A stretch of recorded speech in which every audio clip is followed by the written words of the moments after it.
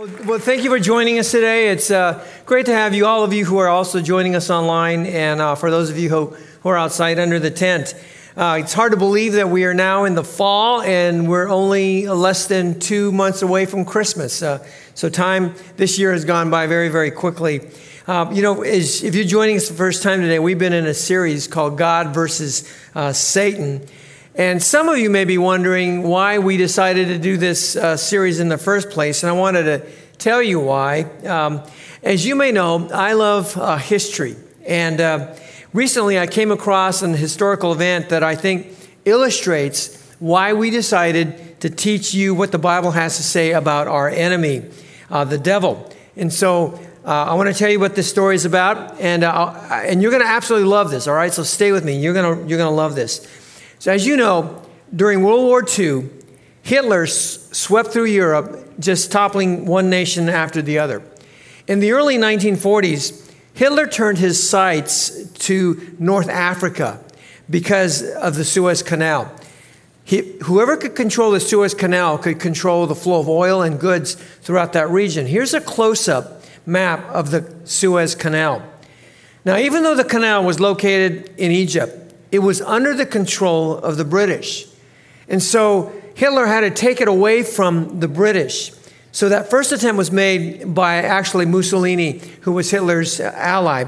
So Mussolini went in there and tried to take away the Suez Canal from the British, but he couldn't. He was rebuffed by British troops. And so Hitler dispatched one of his very best generals, Erwin Rommel, in there to get the job done. This is Rommel right here.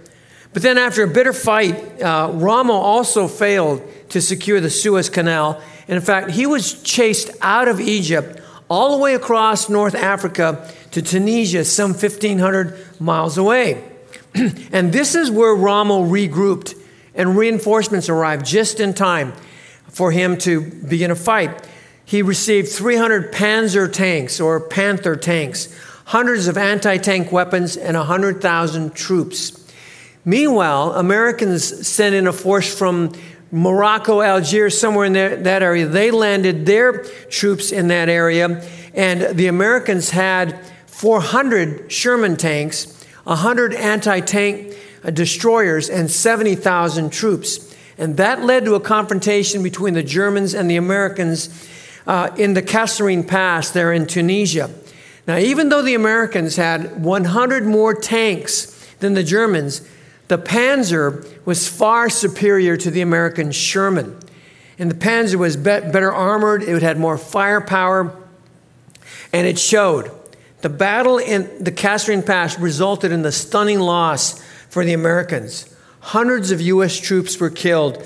183 of the Sherman tanks, American tanks, were destroyed. That's nearly half of what they had, compared to the loss of only 20 German tanks. It was the first major defeat in the war for the Americans. With the U.S. licking its wounds, Rommel turned his attention to the British Army, the British 8th Army that was gathered in Medellin in eastern Tunisia. And so he focused on them, headed down there to take out the Brits there. But once again, the Nazis were beaten back. With nowhere to go, the Germans retreated back toward the Kasserine Pass. Meanwhile, the Americans had regrouped under the command of a new leader, General George Patton. This is Patton here on the right. It was Patton's job to transform the American weak, feeble fighting soldiers into a fighting machine. And so he did. He went in there, he re-energized the troops, and then Patton decided to set a trap for Rommel. On March 23rd, 1943, the Germans began advancing like an iron juggernaut, determined to drive a stake right through the heart of the American position. And for 12 horrific hours, they duked it out. They battled it out. And the losses were immense on both sides. But in the end, the Americans won a clear and decisive victory over Rommel and all of his soldiers. 250,000 of them surrendered to the Americans. 250,000 Nazi soldiers surrendered to the Americans on that day. Now, here's what I want to get to. You're going to love this. During the thick of battle, during the heat of battle, it was said that Patton, when he saw that the Americans were going to win, when he saw that the Germans were in retreat, he shouted from a perch overlooking the battlefield. He shouted these words, "I read your book, Rommel. I read your book."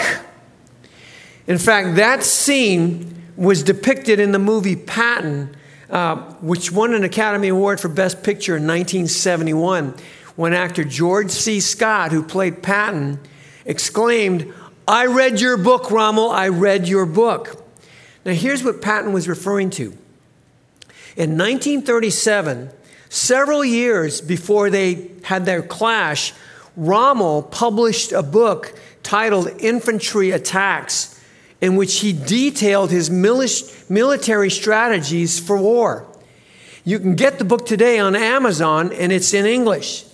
But Infantry Attacks was Rommel's playbook, and Patton got a hold of it, had it translated into English. He read it, he studied it so that he can get into the head of his adversary. So when Patton went to war against him, he knew exactly how Rommel thought. He knew exactly what to expect. He knew exactly how Rommel would fight. He knew what his strategies would be. He could anticipate Rommel's next move. And that's why Patton was able to defeat him at the Kasserine Pass. Isn't that great? If you want to know why we're doing this series, it is so that you will know your enemy. It is so that you can get into his head, you can anticipate his moves, you will know what his strategies are so that you can have victory over the devil. That's why we're doing this series. Now, the devil doesn't have a playbook. He's smarter than Rommel. He would never put his strategies in writing, but God did. God did that for us. He gave it to us in the Bible. This is God's playbook, and in God's playbook are all the strategies that the devil uses against us. And if we can get into this playbook, then we can understand who our enemy is and we can defeat him. So today, I want to take you into the devil's mind and help you to understand what he's thinking, how he attacks, so you can be ready. I've titled this message, The Devil's Playbook. And I don't know about you, but I am so pumped up about what I learned and what I'm about to teach you. So grab your Bible, have a pad of paper handy so you can take notes, and you can also track the message online on our app. And I want to begin with a word of prayer. And as we pray, I want to just ask you to keep a couple of folks in mind. You know, this week we lost two really special ladies, Ellen Isobe and Alice Takahashi, really special ladies in our church. And I know that those, their family members, Ellen's daughter, Debbie Sugimoto, attends our church. Alice led a small group. My mom was in that small group. And I know they're reeling. And then in addition to that, Kathy Lai, who's here today, she lost her mom last week as well. And so let's begin our time in praying and just asking God to touch each one of these families. I know that, you know, all three of these ladies love the Lord, and I know they're in God's presence today in heaven. They're more alive than they've ever been. But that certainly helps lessen the sting of death for their families, but it's still very, very difficult to be without loved ones. So let's keep them in our prayers as we begin our time today. Okay, so let's pray. Well, Father, thank you so much for the church. Thank you, Father, so much for the opportunity to gather and to hear your word. And Lord, as we come together as a family today, our hearts and our thoughts are with Kathy, are with Alice's family, with Debbie and Glenn, who lost their mom, Ellen. And Father, we just want to ask that you would extend your comfort and touch to each one of their family members and really to all those who knew them. I know Alice had such a huge impact on the lives of so many ladies in our church. And Father, the loss of these three ladies, just devastating for the family members. So Father, will you touch them and comfort them? And thank you, God, that each one of them had a faith in you that allowed them to be taken into your presence the moment their heart stopped beating here on earth. Father, thank you for the promise of heaven. And thank you, Father, for your word. Thank you, Lord, that you gave us a playbook in which you informed us of all the things that our enemy is up to, that we might be prepared and that we might have victory over him.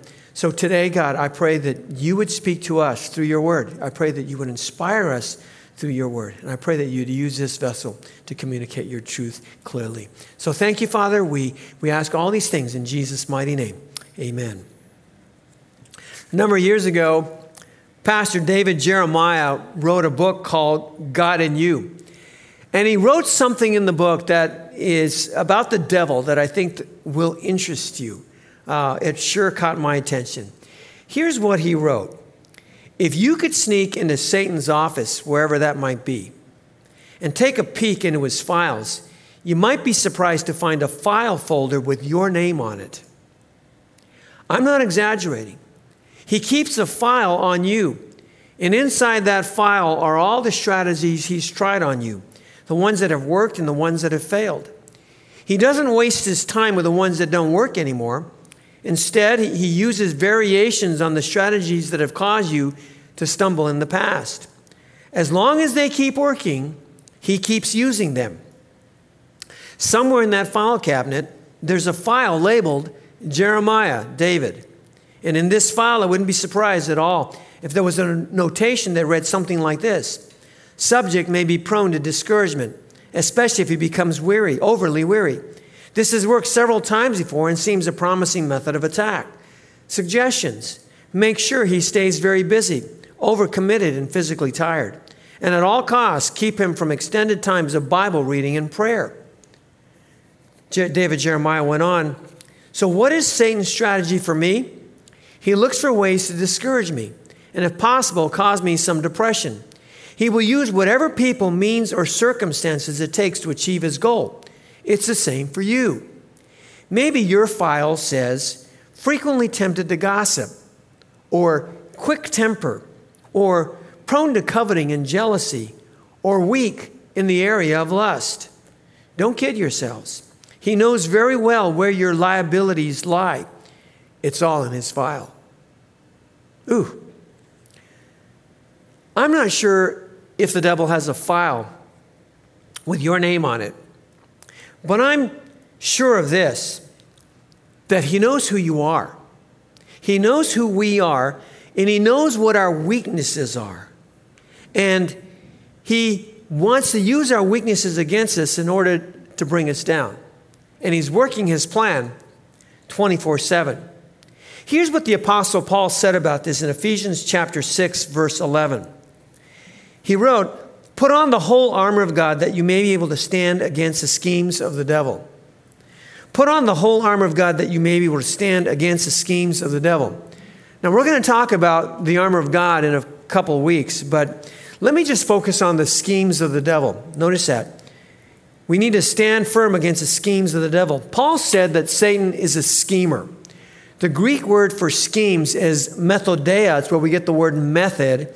And the word here is plural, not singular. So it's methods, not method. And methodeia refers to orderly, logical steps that you take to achieve a particular end. And the word suggests a deliberate planning. Not a fly by the seat of your pants kind of thing, but a purposeful, well thought out plan. In the scriptures, methodeia is always used with a negative connotation. Not a positive one, but a negative connotation. And the negative connotation implies that methodeia is crafty, it's cunning, and deceptive.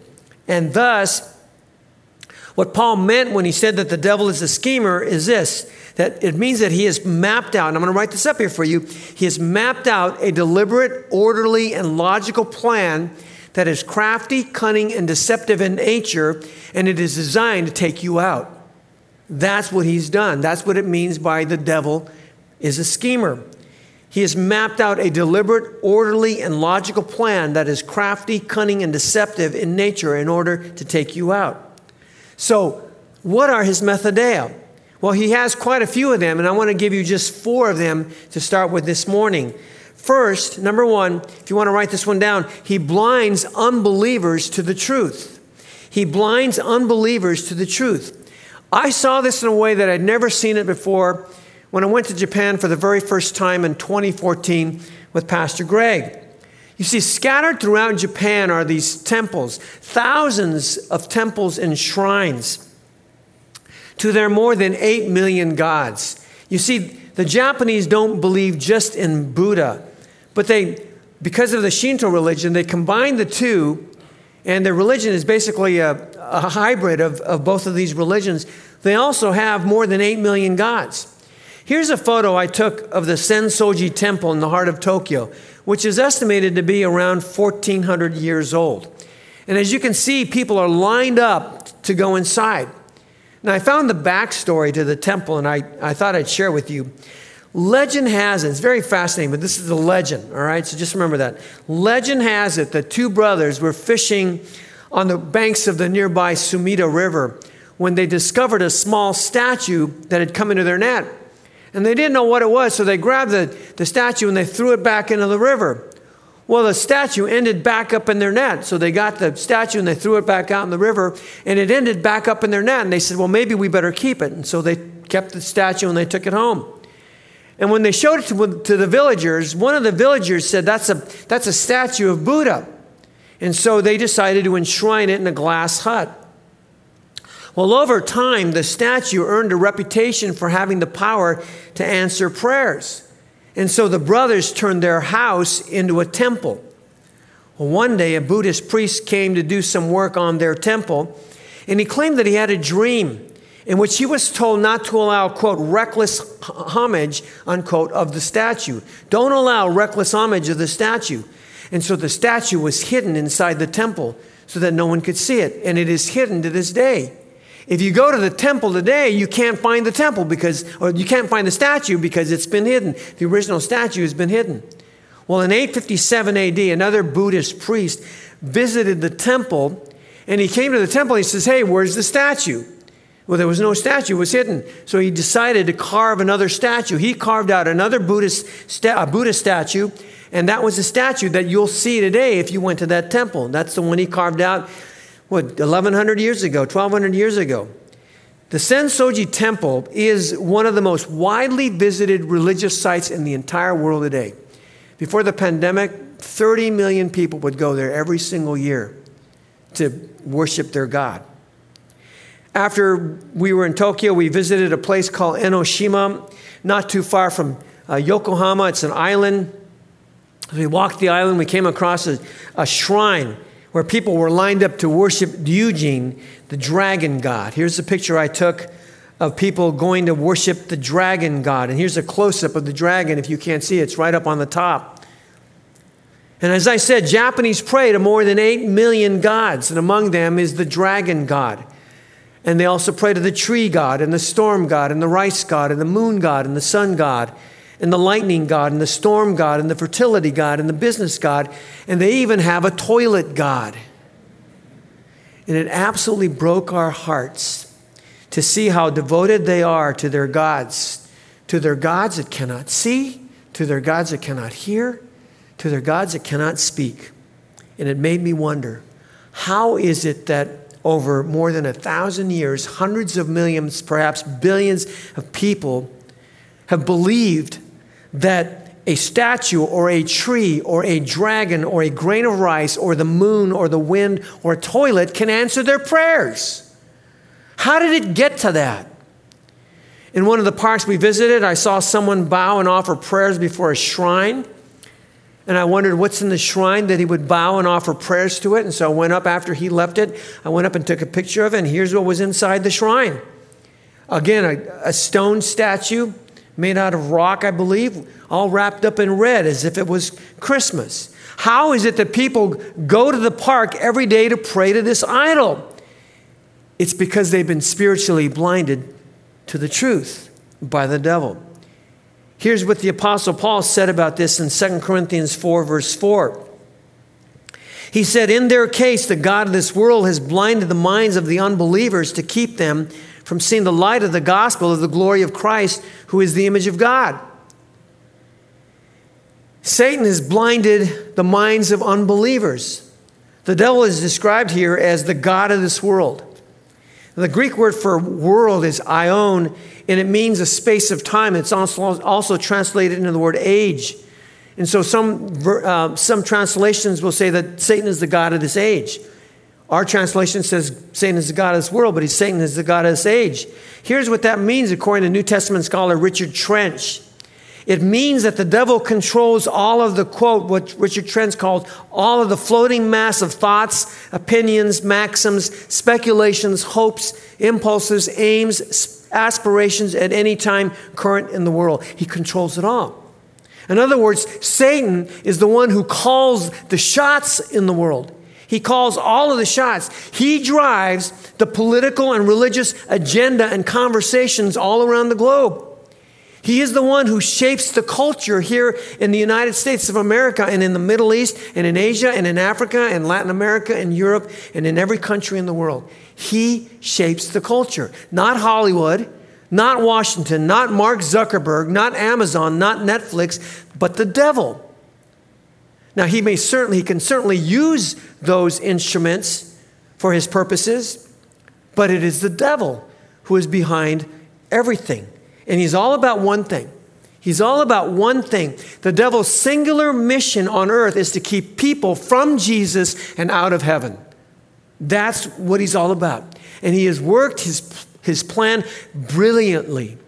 He has worked it brilliantly so that entire continents are under his control. 1 John 5:19, the next verse, says, "We know that we are from God, and the whole world lies in the power of the evil one."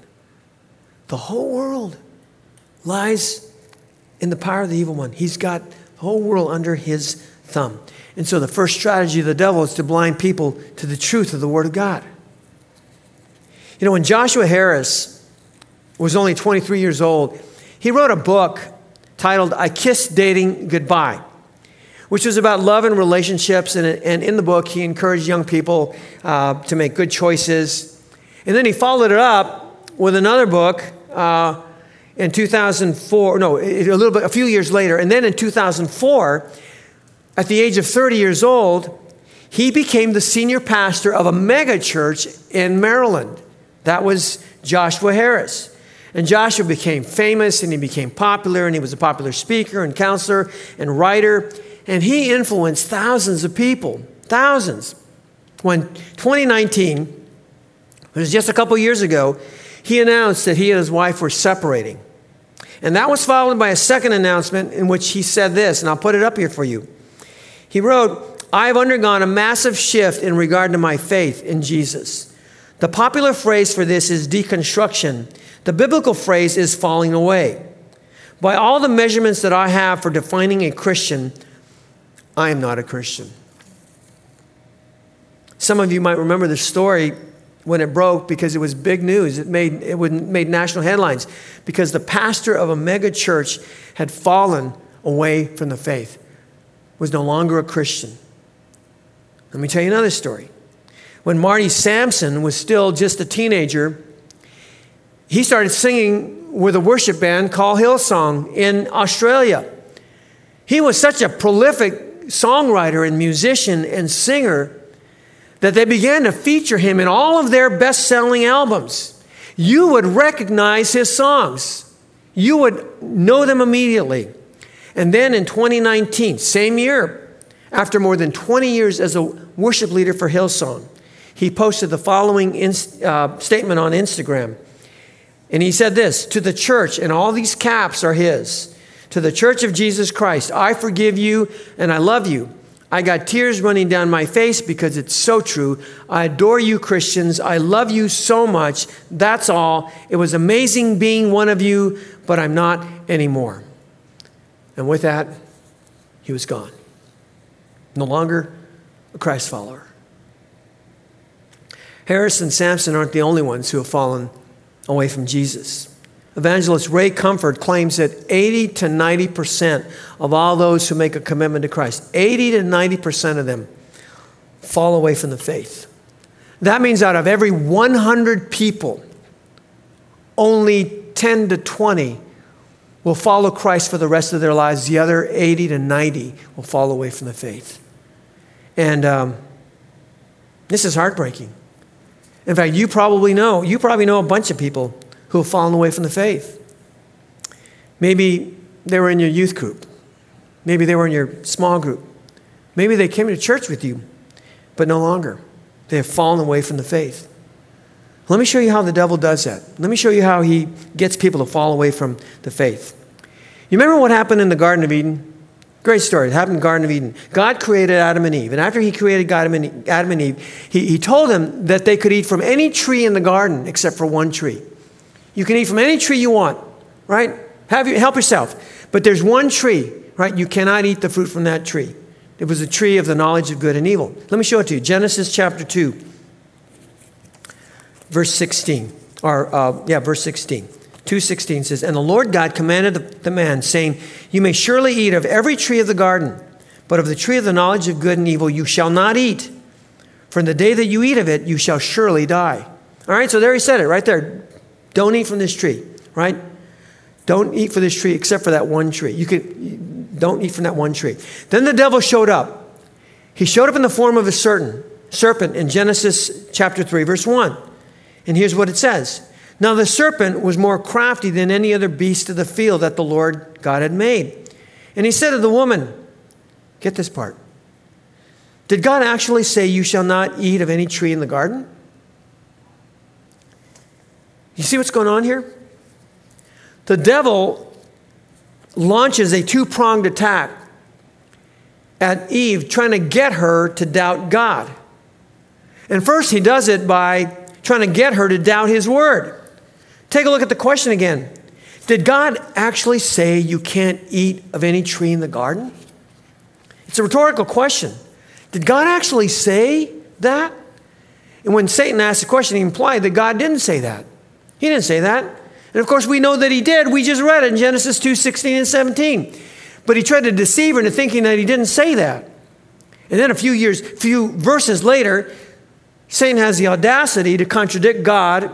And he did so right to Eve's face when he said to her in Genesis 3:4, "But the serpent said to the woman, you will not surely die." Well, what did God say would happen if you ate from the tree of the knowledge of good and evil? It said that you shall surely die.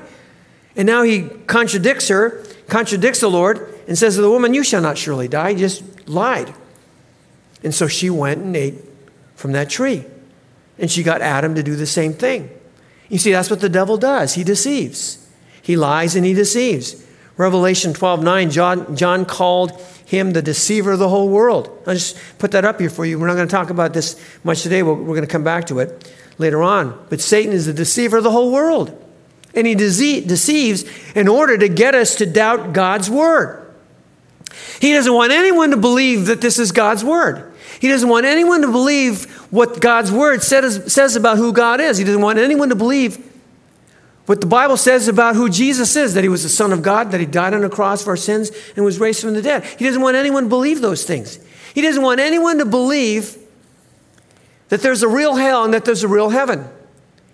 In fact, I heard about some pastors who said, "No hell, there's no such thing as a hell." Pastors say that. And then he doesn't want us to believe that there's a real heaven, and that the only way to get to heaven is through Jesus Christ. The only way. He doesn't want anyone to believe what the Bible says about marriage, and that it is between one man and one woman. He doesn't want anyone to believe what the Bible says about how he created us male and female. Someone who doesn't believe in the Bible is Dr. Serene Jones. She's the president of Union Theological Seminary in New York. Union Theological Seminary is a non-denominational Christian seminary, one of the oldest seminaries in our country. Recently, I came across an article which quoted some of the things she said about some of the following topics. And I'll put them up here for you. With regard to the birth of Christ, she said, "I find the virgin birth a bizarre claim. It has nothing to do with Jesus' message." When asked about the crucifixion, she said, "Crucifixion is not something that God is orchestrating from upstairs. The pervasive idea of an abusive God Father who sends his own kid to the cross so God could forgive people is nuts."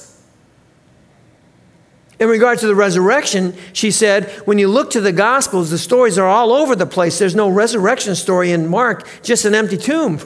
That's what it's all about, right? It's an empty tomb. And she says, "And those who claim to know whether or not it happened are kidding themselves." Wow. And then when she was asked what happens to people after they die, Jones responded, I don't know. There may be something, there may be nothing.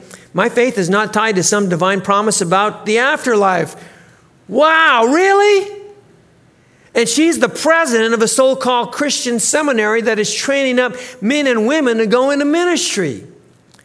Just earlier this month, the seminary tweeted a bunch of them gathering together to confess their sins to plants. I couldn't believe it. I saw the tweet myself, and it's like, no, this can't be possible. Confess their sins to plants. You know, and the reason I share this with you, I don't want to enjoy calling anybody out, but the reason I share this with you is because I love God's Word. And I love God's Word, and I love you. And I want so much for you to understand what's going on out there. I want so much for you to understand what Satan is doing out there, trying to twist things and lie and deceive in order to get you to fall away from your faith. And Christ followers, unfortunately, are falling away from God's Word in spades today. I mean, they are falling away from the truth of the Word of God in spades. That's the second strategy. He wants people to doubt God's Word. That's the second strategy. Now take a look at Genesis 3:1 again. And I want you to take a look at that question again that the devil asked Eve. And I want you to imagine for a moment how he might have asked it. Perhaps sarcastically, perhaps incredulously. I believe that Satan, the con artist, asked the question in such a way as to create suspicion and doubt in even Eve's mind. It might have sounded like this. He didn't actually say that, did he? Why would God tell you that you can't eat from that tree? Well, why would he deprive you of those pleasures? I can't believe he would say that. He couldn't have said that. I mean, I can just imagine the devil saying it in those terms. And why would he say that? Because he wants to deceive. And he wants to stir up doubts about God's goodness.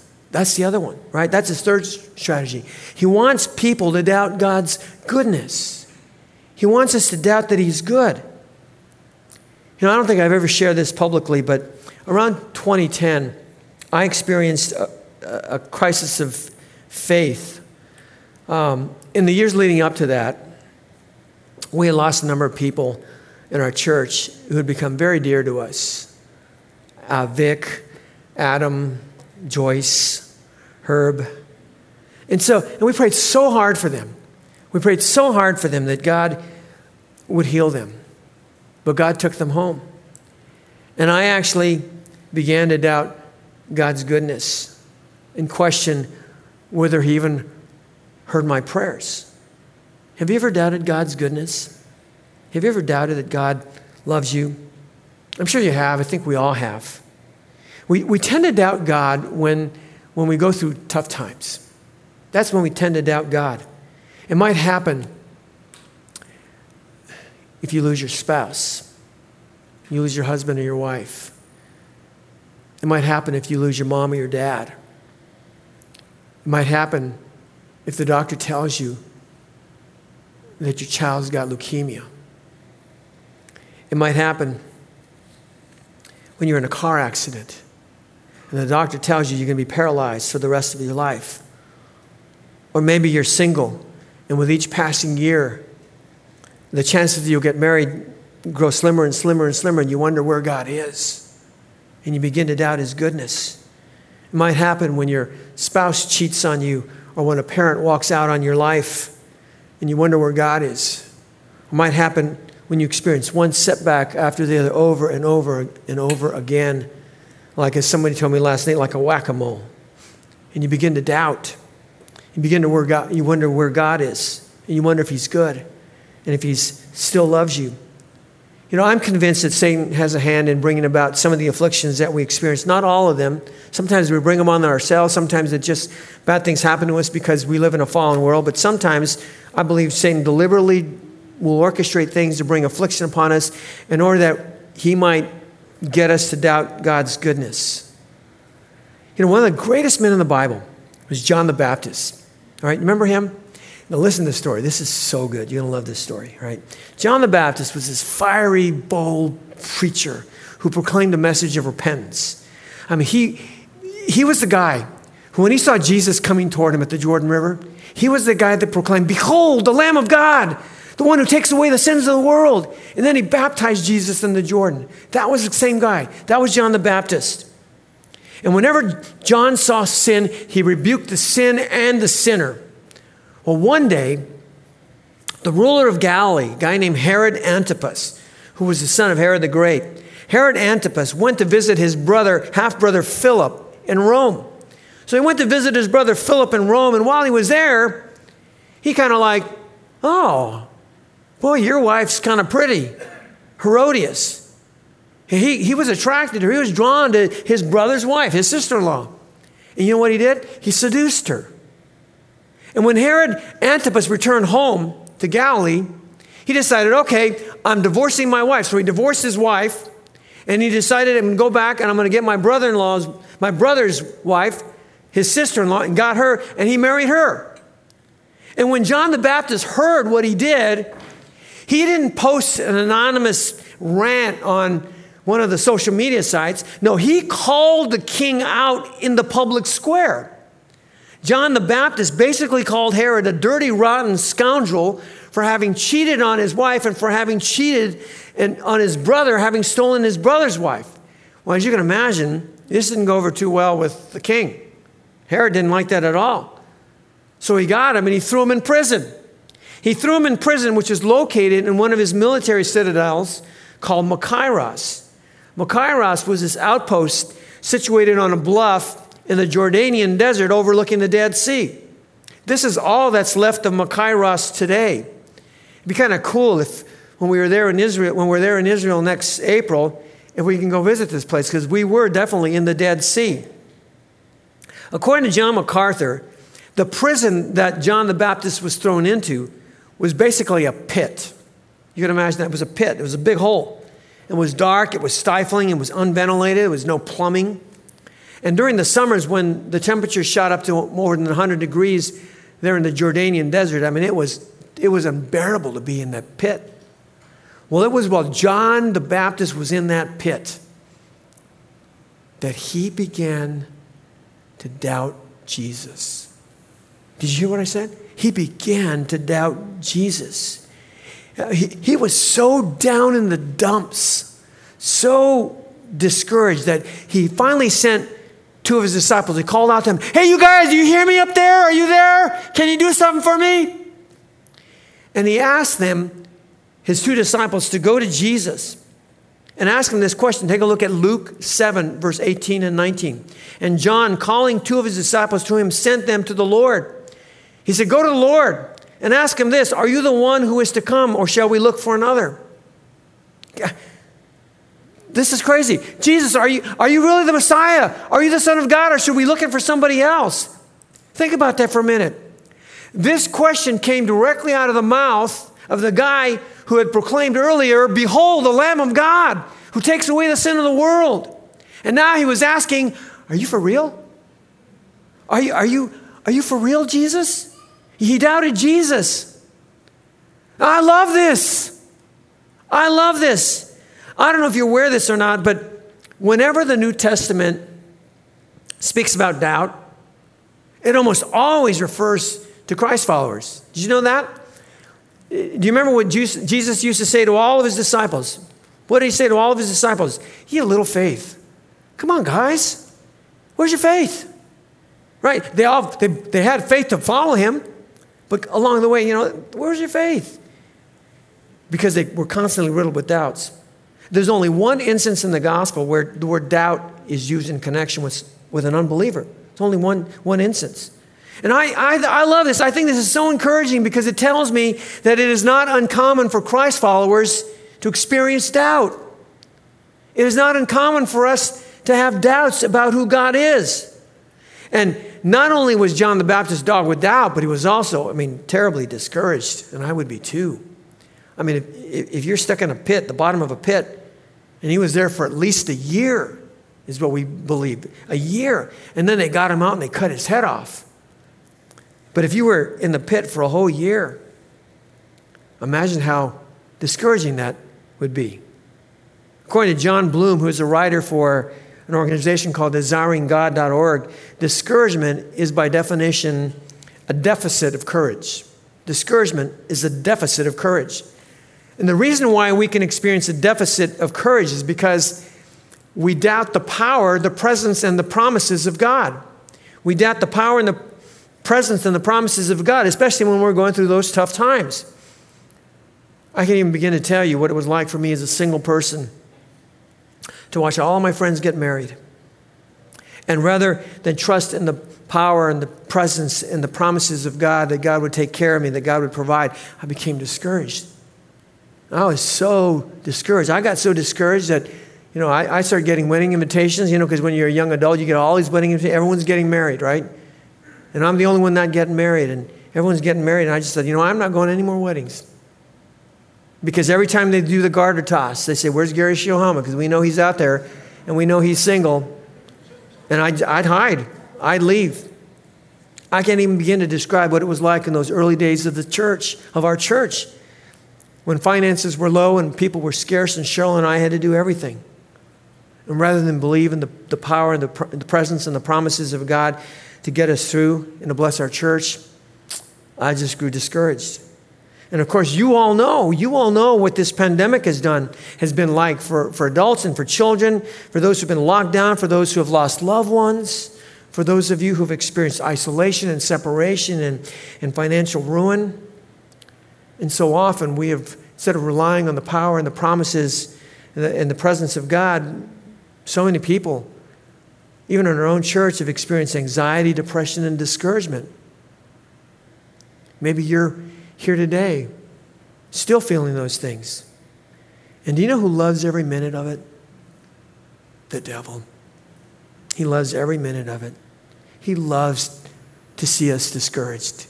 He loves to discourage people. It's another one of his strategies he uses to bring people down. And just like doubt, it is not uncommon for Christ followers to experience discouragement. It is not uncommon for Christians to experience discouragement. Many of the greatest Bible characters experienced discouragement, like Moses and Elijah and David, and of course, John the Baptist. And do you remember what we just talked about it, but do you remember who John the Baptist turned to when he started to have doubts and he became discouraged? Who did he turn to? He turned to Jesus. He sent his disciples to ask Jesus this question, are you really the Messiah? David and Moses did the same thing. They cried out to the Lord when they became discouraged.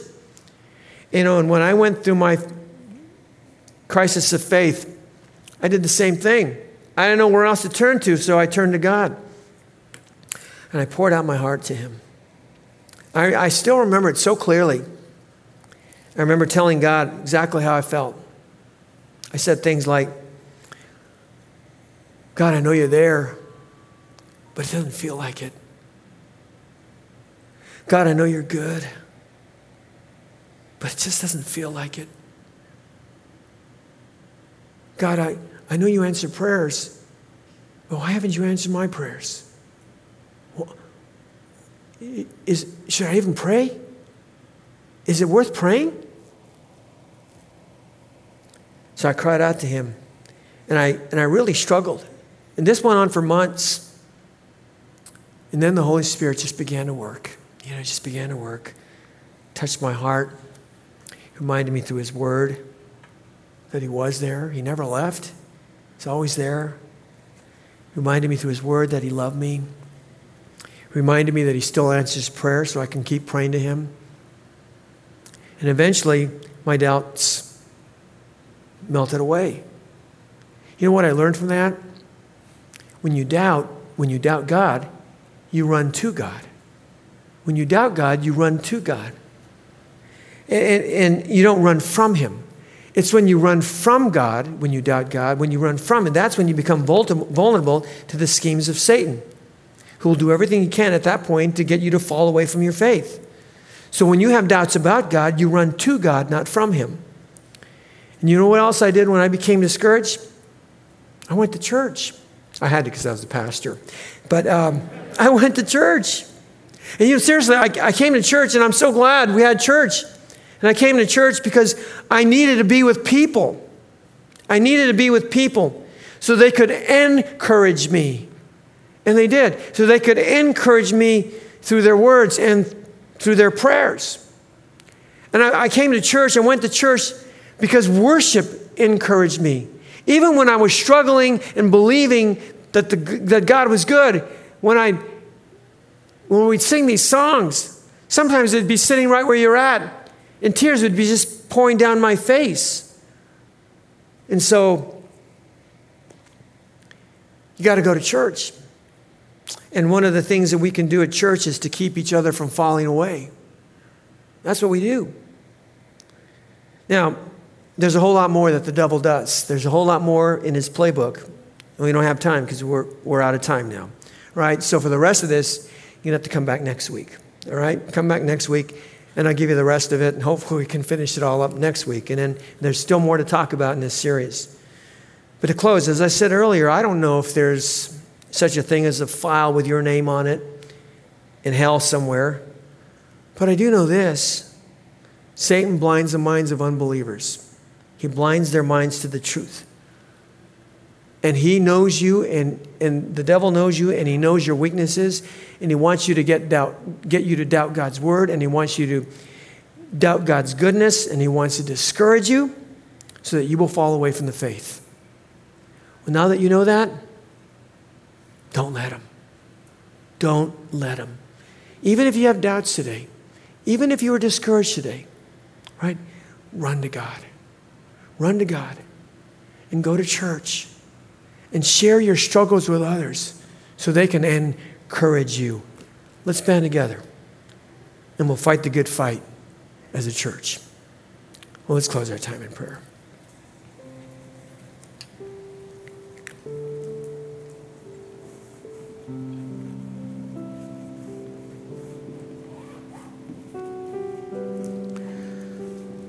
Well, Father, it just excites me to no end to know that you have given us a playbook that not only tells us how we can have eternal life, but it also tells us how we can be victorious in this life against our enemy. Praise you, Lord. We praise you for that. We thank you for that. Father, this morning we come before you with all of our weaknesses, with all of our doubts, with all of our discouragements, because the reality is that even as your children, we'll battle those things and we'll struggle with those things. But it doesn't have to mean that we have to fall away from you. And so, Lord, will you do a work in us that even when we have hit upon the hardest of times, will you allow us to run to you? Will you draw us back to yourself? And maybe all of our doubts won't ever be answered. But God, help us to continue to trust and believe that you are good and that you are loving and that you're there for us. Father, we reject the devil's playbook and all the things that he is trying to do to us. And Father, it breaks our hearts that what he's done to blind the minds of unbelievers to the truth. Father, we ask, God, that you would remove the scales from the eyes of all those who cannot see you today in our own community, around the world, in Japan and in India and throughout Europe and really throughout our own country. Will you open their eyes to the truth so that they'll see Jesus? Father, thank you for your love for us. Thank you for your word. Now that we know what we know, help us to go out there and live for you and be the people you want us to be. Thank you, Father. We pray all these things in Jesus' name. Amen.